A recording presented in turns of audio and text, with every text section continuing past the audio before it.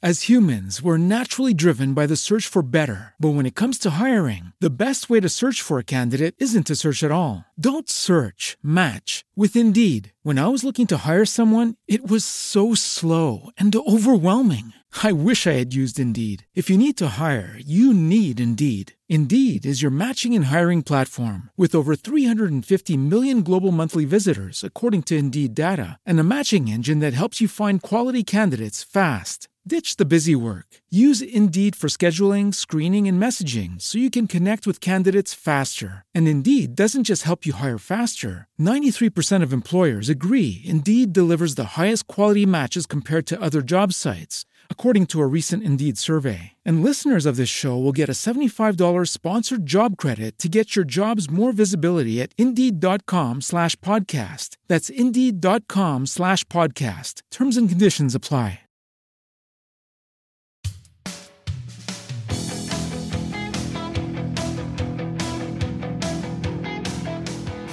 You're listening to Killer Queens, a true crime podcast. Some material may be disturbing and we use adult language. Listener discretion is advised. If you love the show, be sure to hit subscribe so that you never miss new episodes. And if you want to support the show, please visit www.patreon.com/killerqueenspod, where as little as $3 a month gets you early access to shows and amazing additional content. Now on to today's case.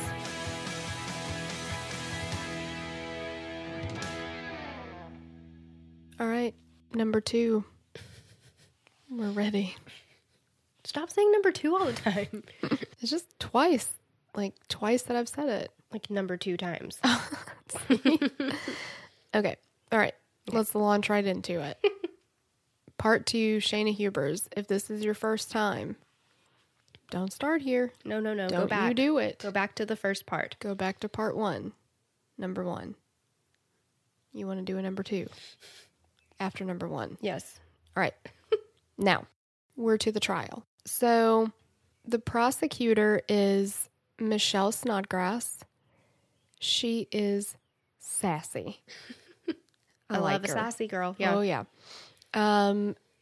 Shayna's defense attorney is David Mejia. He's got an uphill battle here. I mean, you watch that video of her, police interview, and as David Mejia, you're like, you dumb bitch. What are you thinking? What in the actual fuck are you thinking? I mean, what am I supposed to do with this? You know? Right, exactly. You asked for a lawyer, and then you just talked. Shut your mouth. Mm-hmm. But she didn't. So I feel bad for him a little bit. Shayna pleads not guilty January 16th, 2013. In what world? Okay, go ahead. Yeah. And then April the 13th, 2015 is when her murder trial begins. So she was held in jail the entire time because remember, she couldn't get bail. Bail hearing, yeah. She was a flight risk. And some people say, allegedly. Yes, allegedly. She only said that she wanted to jump out of an open window and bust stuff. out of there every chance she got, but allegedly. So the prosecution's argument is going to be that Shayna learned about this date with Audrey Balti, and she knew that this was going to be the final breakup, that this was going to be a permanent breakup. So because I guess the guns were so accessible, she picked one up and she shot him. And then David Mejia is going to say, no.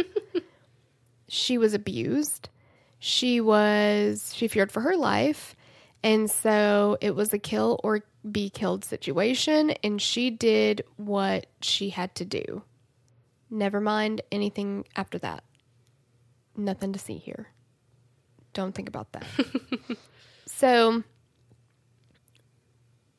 now we talk about the crime scene. So remember in the police interview, Shayna was saying that he was coming at her, and that's part of their defense again. You know, he's coming at her, and so she's got to shoot him or whatever.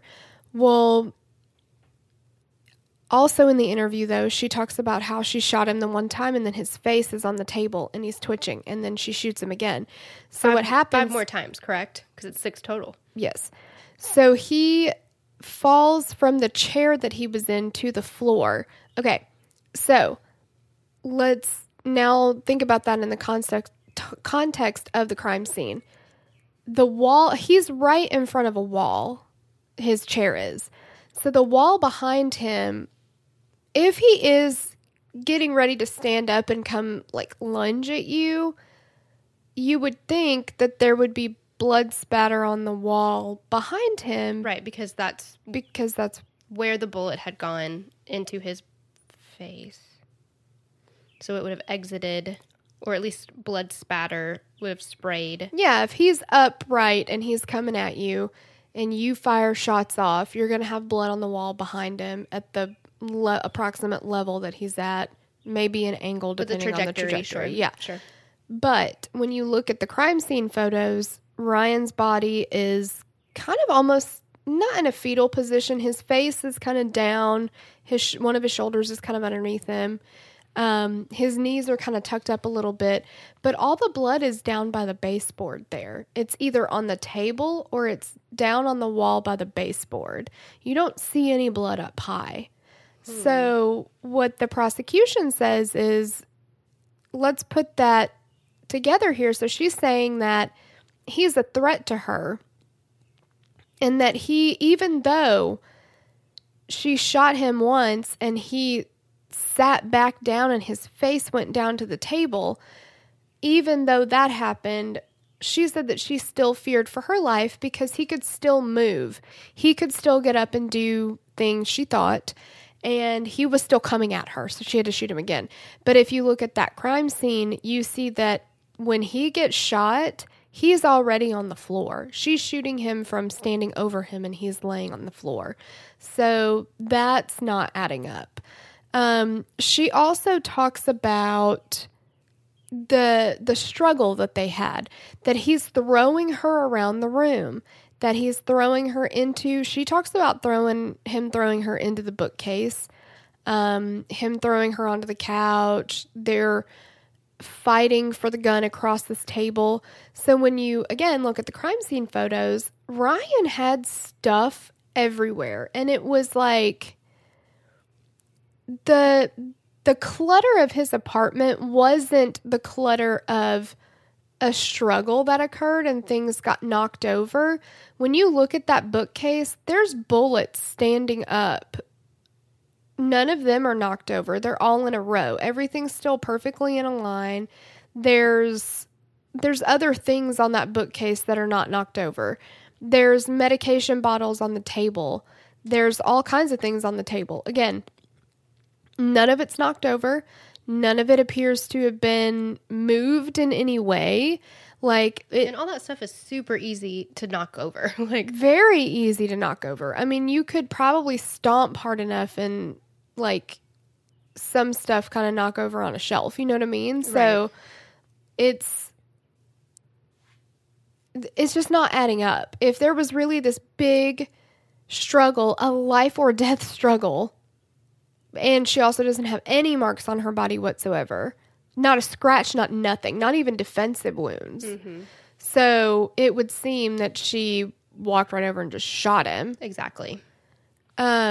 We talked about how the neighbors didn't hear any kind of a fight. Except for the gunshots. Yeah, so she's talking about, this big struggle and all that kind of thing.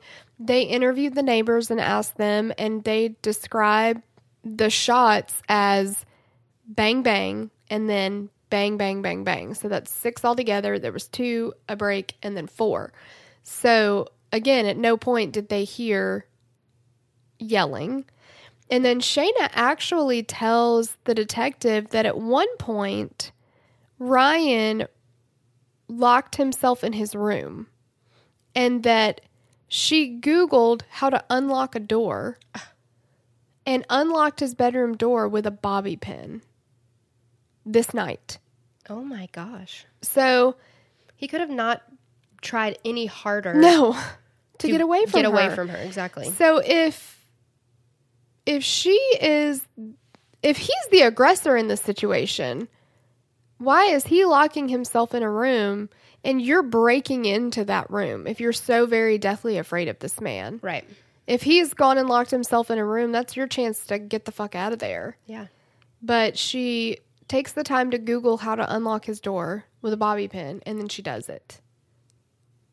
Like, this bitch. Yeah. I cannot even with There are her. holes in her entire story. And then they also talk about whether or not this was premeditation. There's a couple things that they bring up to showcase premeditation. One of them was the fact that she had to release the safety to shoot him. So Shayna had gone to the shooting range with Ryan at least a few times during the course of their relationship. And they actually, in the 2020 episode, they talked to his ex-girlfriend that he was with for a couple of years. And she said that he took her to the shooting range too because he owned a lot of guns. And so he told her, like, I want you to know how to operate these and how to shoot these. To be safe, right? Yeah, to be safe and to understand how powerful they are so that you don't accidentally pick one up and like injure yourself or, do something by accident. He wanted her to like know how to be safe with them. So I'm assuming that was the same reason he took Shayna. I don't know that, but I know that they went together. And so Shayna had some practice shooting and she had some practice using these weapons, at least some of them. So she had to actually release the safety to shoot him because the safety was on. So the prosecution is using that to say, she knew that she was going to shoot him. She had to release the safety, and there was at least that moment of premeditation in that. Yeah, it could have been hesitation. It was a choice. You took that moment to make a choice, and the choice she made was to shoot him in the face. So to them, that's premeditation. And we probably will get into this later. I don't know, whatever. For her to shoot him in the face is so personal because if she thought that he was super vain and super into his looks, yeah, right. For her to choose to shoot him there was a very big and personal decision. Well, and it's just like, I don't know. She had some pretty fucking good aim. Mm-hmm. Like, because she said... How far away was she? Well, that's another thing, too. So, they said that there were traces of Ryan's blood in and on the gun. So, she was very close to him when she shot him. So, I mean, I guess it's not like she was across the room and shot him in the face, but... Yeah, she's not like a sniper. Yeah, I guess that's true. Because she said... I just don't want you to give her too much credit. Yeah, I don't want to either. You're right. So, probably didn't have that great of aim. Because Better what than you I would, was though. thinking was... I don't know. I actually have done pretty good when I've gone shooting. Oh, well, never mind. Just based on seeing you try to throw any ball. Just Yeah, for some reason with a gun, I can handle it. Because she says after she shot him and he started twitching and then she wanted to make sure that she basically finished him off, she said that she shot him in the head because she wanted to shoot him somewhere where she knew that he would die, that he wouldn't suffer anymore. And I was like, dang, how did you aren't those harder shots? But yeah, she was just super close. That's all there was to that. The other thing that the prosecution brings up to show premeditation, or at least the desire to kill Ryan before this, was 11 days before the murder, she sent a text to one of her friends and said that she was going to the shooting range with him that night. And she texted her friend and said, Ryan doesn't love or care. He's an evil person. And then she said, when we go to the shooting range tonight, I want to turn around and shoot him and kill him and play like it's an accident. what? Yeah. And then her friend on the stand was like, I wish I had paid more attention to that text. And I'm like, that's pretty fucking bad. Like, That's really fucking bad. that's really bad. And then she did it.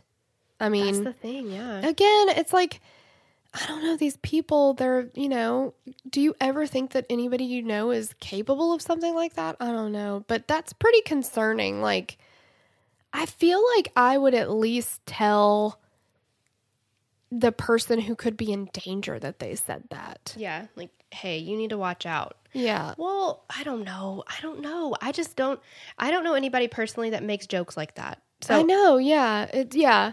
Because it's like, I'm not 100% sure that I would like go to the police with something like that, because if it's somebody, I mean, if I said that none of my friends who are married ever made a joke like, I'm going to kill my husband one of these days, like, I feel like married people say that every day. Like, I could just kill him, like, that happens all the time.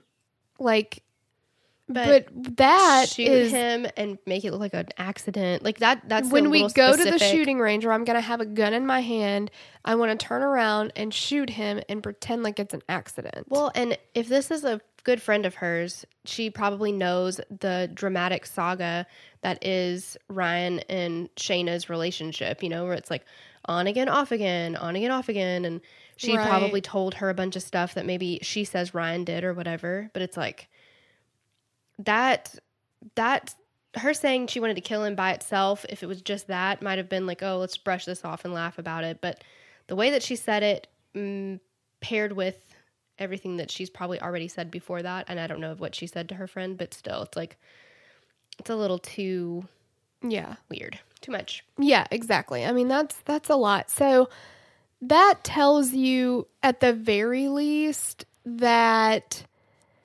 she had the desire or the, I don't know. I mean, premeditation is forming the intent.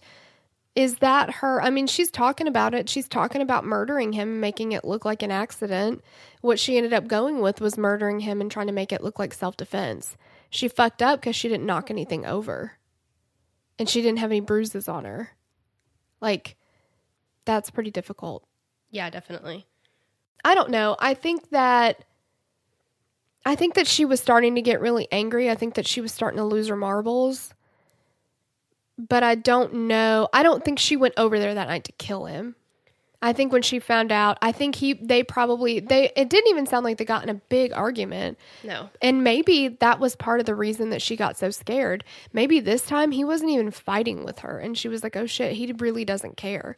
Like, he's telling me now, like, get your shit out. I told you I wasn't going to see you tonight. And I've got a date. And when she heard that he had a date and he didn't even care to have the energy to yell at her, she just picked up the gun and started shooting. Yeah, like the gravity of all that set in where it's like, oh shit. This is it. I've lost my grip. Mm-hmm.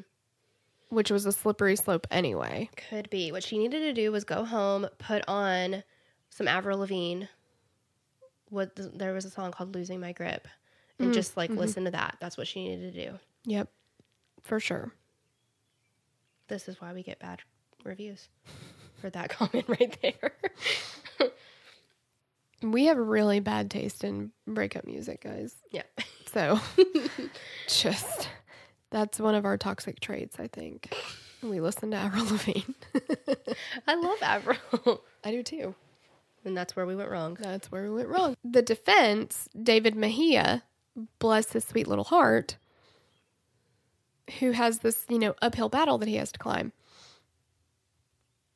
He needs to show that Ryan has rage issues. So one of the things that the defense wants to talk about is the fact that, and Shayna brought this up too, that Ryan was on a lot of medication. So, and she said that she thought he was abusing this medication or whatever. And it wasn't, that makes it sound like he was on like hardcore stuff. And I don't know, maybe this stuff kind of is, but he had been prescribed Adderall, Xanax, and Ambien. So what he had told his friend Allie in a message was that because of the stress of like the lawsuit that he was going through, he said that he was just struggling. And so he said, basically, I'm taking Xanax to wake up. And I'm sorry. That's not possible. That's not going to work. He said, I'm taking Adderall to wake up and Xanax to fall asleep. So I don't love that combo. I don't know if that yeah, is good or bad, but I don't know. I don't either. I feel like that's kind of like, remember that Cat Williams thing where he talks about people putting like Red Bull in their like whatever drink, and he's like, you like fall asleep, you're like trying to pass out, but then you're like got too much energy and you're like popping up kind of. That tastes unleaded. Yeah. Like, yeah, however he does it is much funnier than what I just did. But but it reminds me of that. So, yeah, it seems like it's up or downer combination, like, right there. I don't know how that works. It seems pretty bad. But he also said in a message to her that he said, from what I can tell, the stuff they put me on fills me with rage. Oh, no. So that doesn't, I don't think, look good for Shayna's comment, but at the same time, none of his comments about rage or anything like that were ever directed towards Shayna. So he also had sent a message to one of his friends about his ex-partner that was suing him. And in one of the messages, he said, I want this piece of shit destroyed.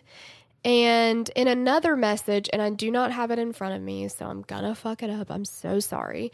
But it says something like, I want to throw darts at his head. I want to bury him in the sand and wait for the tide to come in and watch him drown or something like that. Oh, my. I'm not exaggerating it. I'm just kind of messing it up. But he definitely says stuff like that. So he's pretty fucking angry at this guy. So I don't think that anybody can say that he never said a bad word about anybody or anything like that.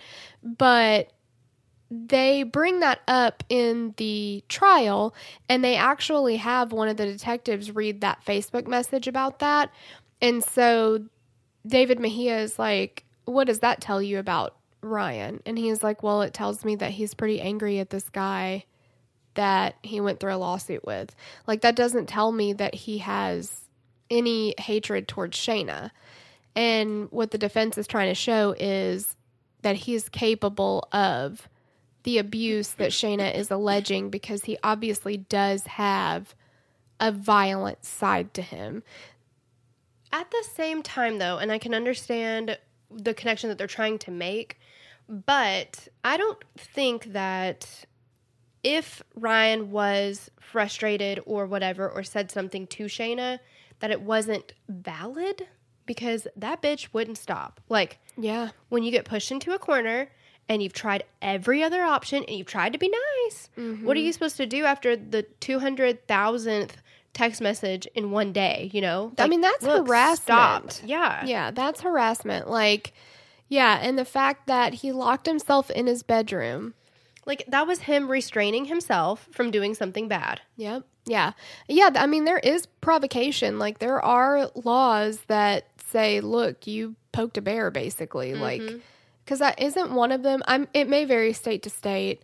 But I do remember reading about a law that was like, that, maybe not a law, but it was like one thing that is a decree that's considered like a provocation is pointing in somebody's face. Like, getting in their face, and they're like, if somebody hits you when you do that, then that's like, you're too bad, basically.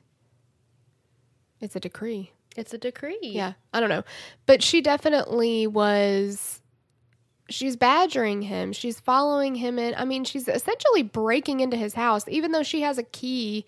Like, she's not welcome there, she's not been invited, she shows up anyway, and then she breaks into his bedroom. Like, he's trying to get away from her. He literally could not have done anything more to try to get away from her and not escalate that argument. It just pisses me off. Well, yeah.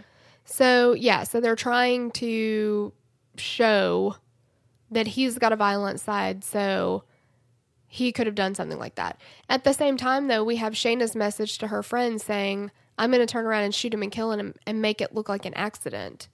Well, what's your explanation for that? Because that's incredibly personal. I mean, that's not just like her popping off about somebody who cut her off in the street.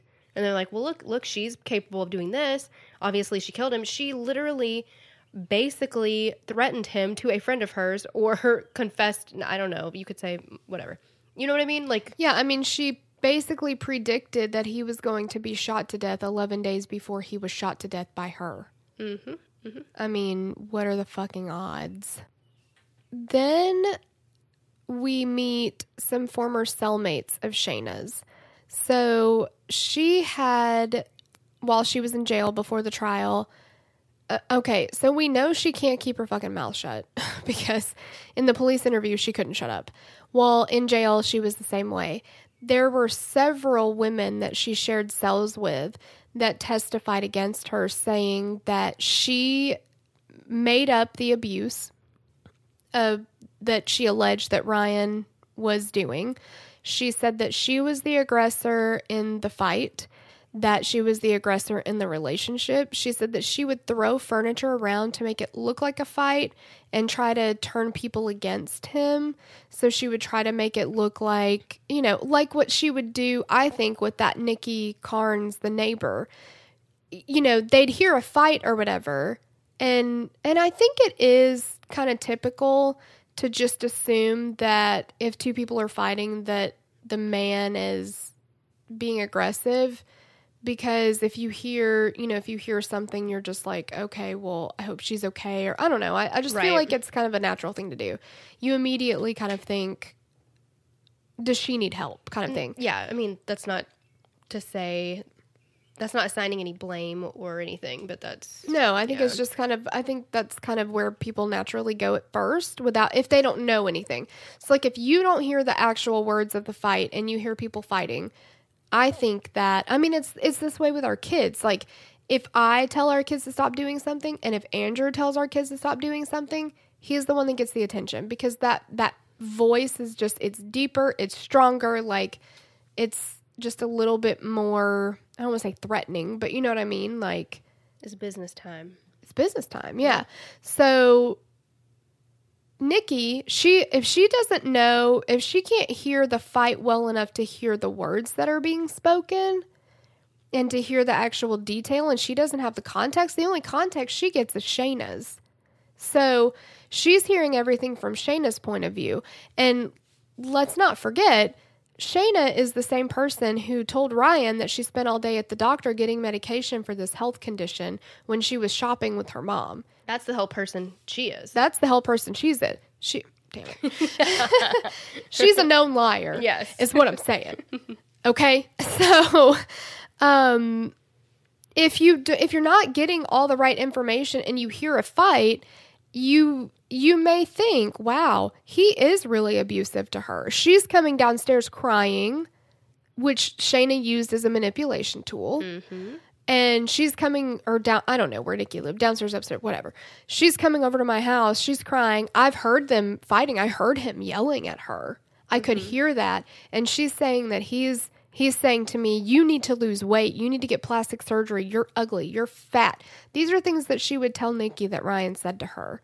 Meanwhile, Ryan is too afraid to hurt her feelings. To break up with her. To break up with her. So, yeah, I'm not sure that he is capable or would do something like that. Yeah, I'm not sure that he was speaking to her in that way. Right. He, finally would say stuff like, I don't have the patience to deal with this. Please stop texting me. Which is a very mature way of relaying that message. Yeah, for sure. He could have gone a whole different direction with that. Yeah. And, I mean, like you said, and it's no secret that Shayna was really good at manipulating a situation. So why stop at crying? Yeah. Yeah. I mean, I could definitely see her being one of those people that puts marks on herself. And actually the jail or the cellmates, one of them did say that she said she would do that. Well, and that's what, when you said about her going to Nikki's apartment or whatever that first time, or when we discussed it and she had marks on her arms, I was thinking to myself, I was like, Steve, wouldn't Shayna... That's what I call myself. Couldn't she do that to herself? I mean, I've seen the movie Liar Liar. That guy beat the hell out of himself in the bathroom. He sure did. Don't That's JC. the movie I was thinking about. Really? Yeah, because I remember there was a scene where a guy was like hitting himself or whatever, like beating himself up, and I'm like, what was that? It was that. The pen is blue. Remember? So yeah, I mean, you definitely can make things look either worse than they are, or Whatever way you want to. yeah, if you don't have the context. Every which way. Yeah, every which way. So we get that, and we get that story from several people. I don't normally like, jailhouse informant type stuff, but she also told one of these women that she was going to plead temporary insanity, but she was too smart. She said she was like Einstein level IQ, so that wasn't going to work. So she was going to go with the battered wife type thing because she thought she had a better shot with that. So, and she did say that she knew about the date. So, and that's what the prosecution was saying was her motive. Like, Yeah. this was the end for her. So that's what set her off that time. When you talk about the crime scene, and we already talked about this a little bit, but the defense really went with, even though he went down because he was still twitching, he was still moving, and he still posed a threat. That was still a threat to her because in her mind, she didn't know what was going to happen. And in her mind, it was still possible that he could hurt her. So now we're back with the Jodi Arias thing. Mm-hmm. Except I'm sure he wasn't too badly decomposed to see with the autopsy, right? Oh my God, that bitch. That's so horrible. Like, if you guys haven't listened to the Jodi Arias case, the defense, oh my God, the defense tries to allege that because Jodi shot Travis in the head, which means the bullet lodged in his brain. It didn't exit, so lodged in his brain. But his body was so badly decomposed by the time they got to him that you couldn't see that anymore. And so the defense was like, well, so what they were saying was, the prosecution was saying, you shot him in the head, you dropped him. He's not a threat to you anymore. Why did you then go and stab him, 30 times or whatever? It was ridiculous. And the defense is like, well, with the coroner on the stand, but you don't know that the bullet lodged in his brain. You don't know that the bullet went through his brain. He's like, well, it entered his skull in the front of his head, so it would have had to have gone through his brain. There's nowhere else for it to go, but they were like, you can't prove that. Yeah, and he's like, I mean, I don't have it there because of the state of decomposition, but that's where the bullet had to go. Like, it went there. We know it went there. And she's like, but you can't prove that though. Mm-hmm. And I'm like, are you fucking serious? This is what you're trying to do? Like, there's no way to dispute that he would have been incapacitated at that point. Like, there's no way to dispute it. But I was like, you put your energy somewhere else. Mm-hmm. This is asinine. It was ridiculous. It was. So yeah, this is kind of, I mean, it really is so similar. Like, because they're saying if all he's doing is twitching and moaning, that's horrible. He's not a threat to you anymore. And he wasn't to begin with. But if this is your defense, he's not a threat anymore. And he was sitting down. And the prosecution brought in a blood expert, and they said that the first shot was to the right side of his head, and there was no blood on his shirt. And if he were upright after that, the blood would have run down and gotten on his shirt. So he was down at that point. Like, and the way that she said was that, his head hit the table. So at no point after that was he up and lunging for her. No. Because he would have bled. And it would have shown. Absolutely. And that didn't happen. Yeah. Shayna's mom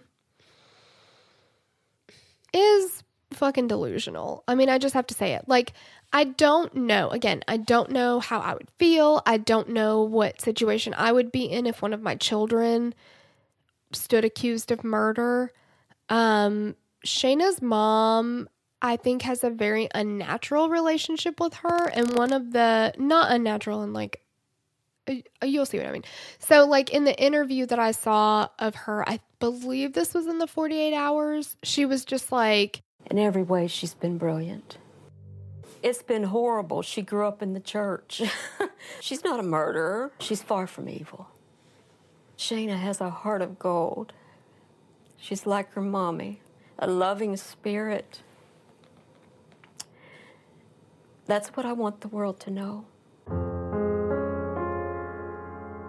That child has been a blessing to me. She's my whole life.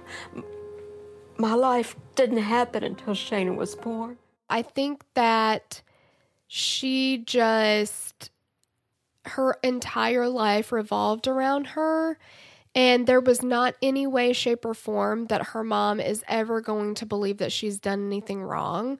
And she does not, like...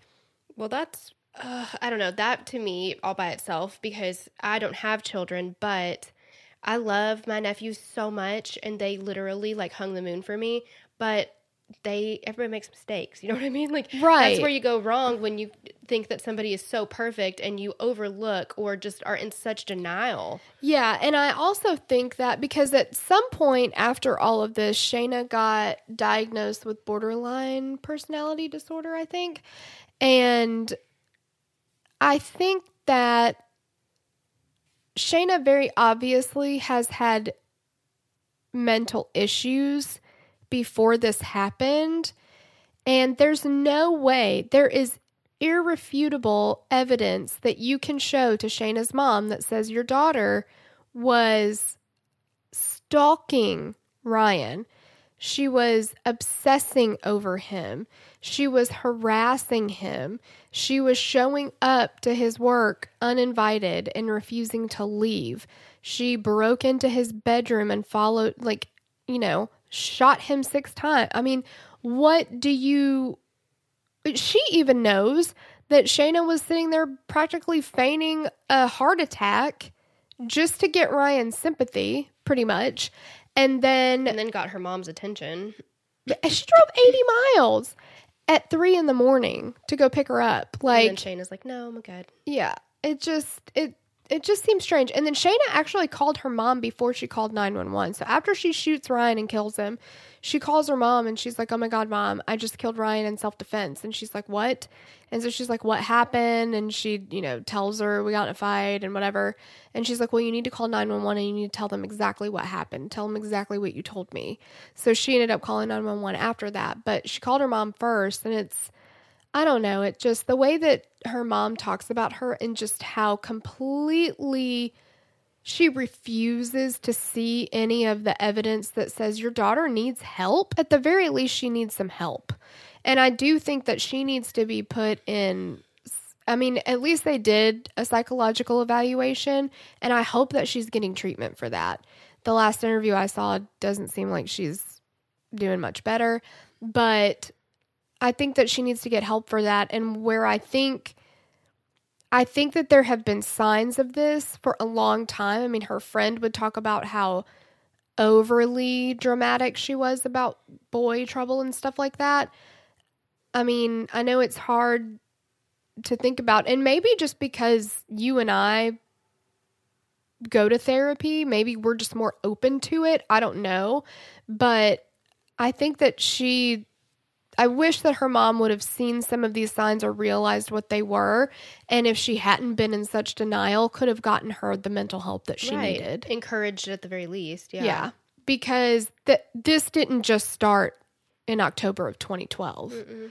This had been going on for a long time. It definitely was going on for 18 months. Yeah. Yeah. So I think her mom is just absolutely delusional. Mm-hmm. And just refused to see any of the facts. Shayna did not take the stand in her own defense.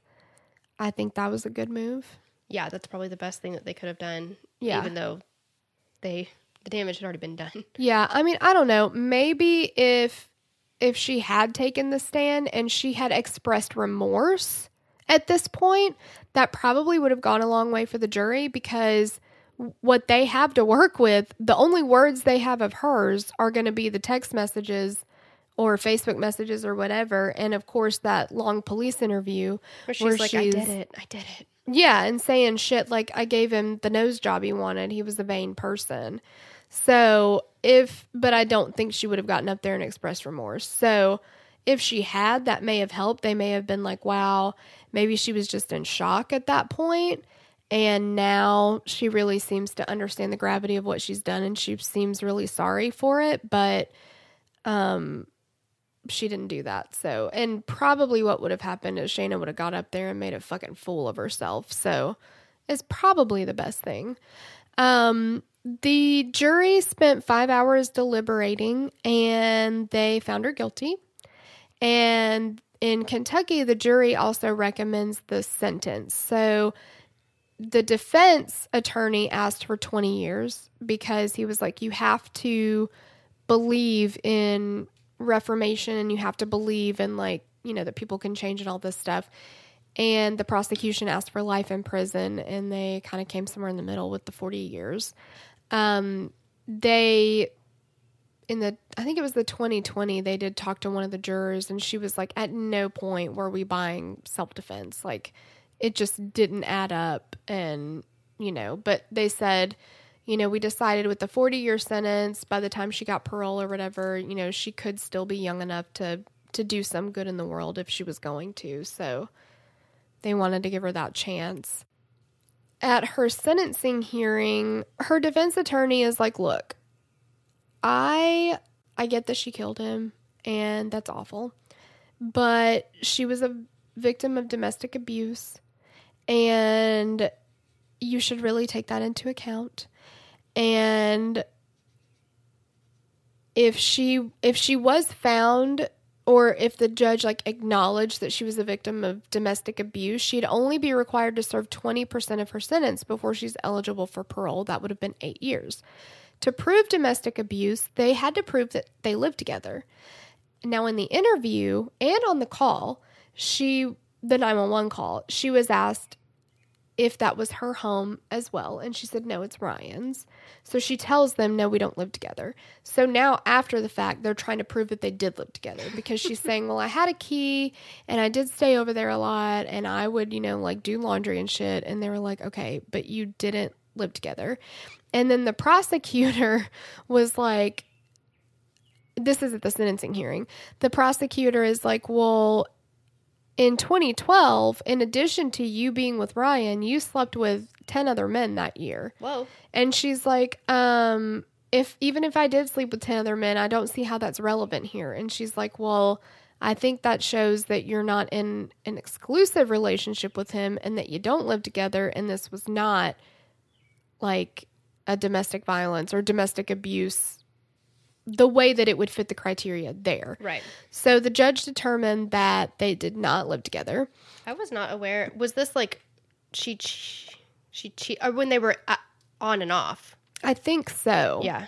Yeah. I mean, do you, girl? But like, I wasn't expecting that. I know. Yeah. Because it seemed like she was so fucking obsessed with him that it was like him only or had nothing. eyes for him. But Yeah, exactly. I don't think so. I think she was just, okay. You know, she was just doing whatever she wanted to do. Yeah. So in the sentencing hearing, she's like, look, Judge, Ryan didn't beat on me every day, okay? But he did put hands on me a handful of times. So he was abusive to me, basically. Like, just because he didn't beat me every day doesn't mean that he wasn't abusive. Now, that's true. That's absolutely true. That is true. Not in her case.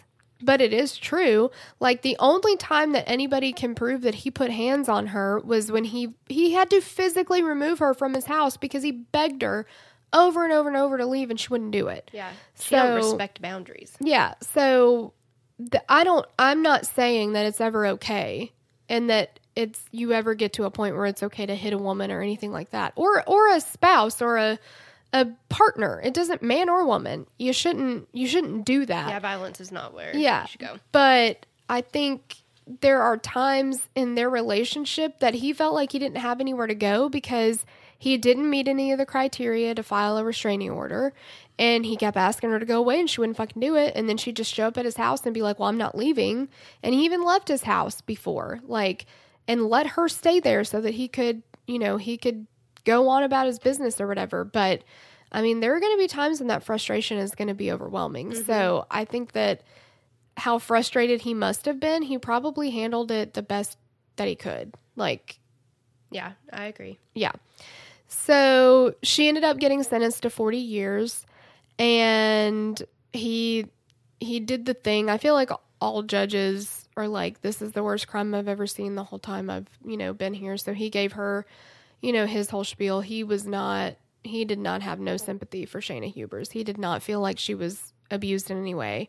He did not feel like she just did what she had to do. He felt like it was a cold, calculated murder, and that she was just making up whatever she could to get out of it. This is so frustrating. The prosecutor is like, you've never shown any remorse. Like, you've never, out of all the things that you've ever said, you've never said, I'm sorry. And she's like, well, I mean, I am sorry. I'm sorry to my friends and my family for letting them down.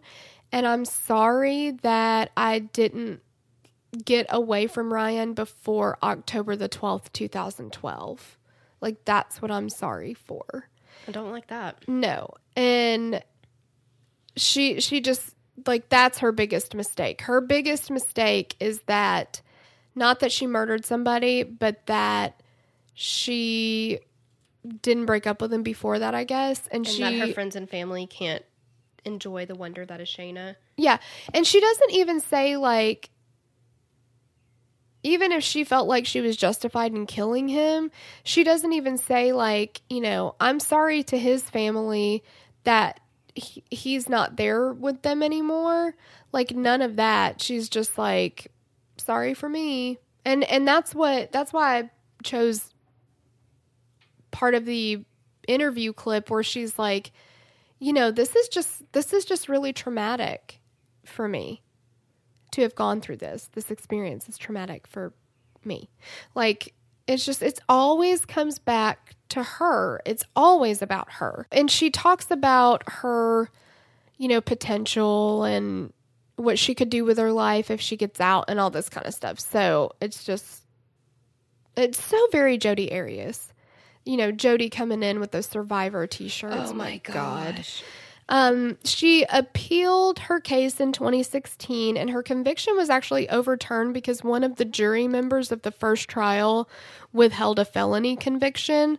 So her new trial was in September of 2017, or it was scheduled to begin in September of 2017. It actually got delayed to January 2018, and she ended up being convicted in that case as well. In the second trial, they actually brought a little more information in about Ryan and Shayna's relationship. So they kind of went into a lot of detail about their sex life.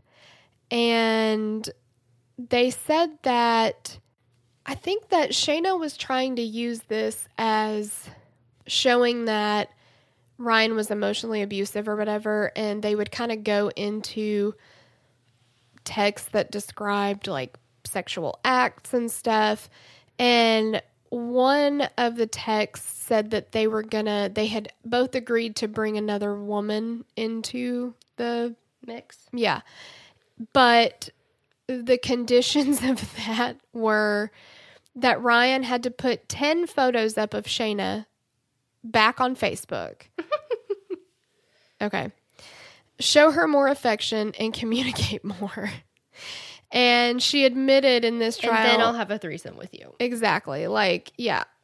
So, and again, that's her using manipulation to stay in the relationship. He's like, I don't want to be with you anymore. And she's like, okay, well, what if we bring another woman in the mix? And he's like, that sounds kind of good. I don't know. Yeah. Like, now we're talking. yeah, I'll give it a shot. Like, that's fine with me. And she's like, okay, but you got to put 10 pictures of us back up on Facebook so that it looks like we're together. Like, that's just crazy. That is.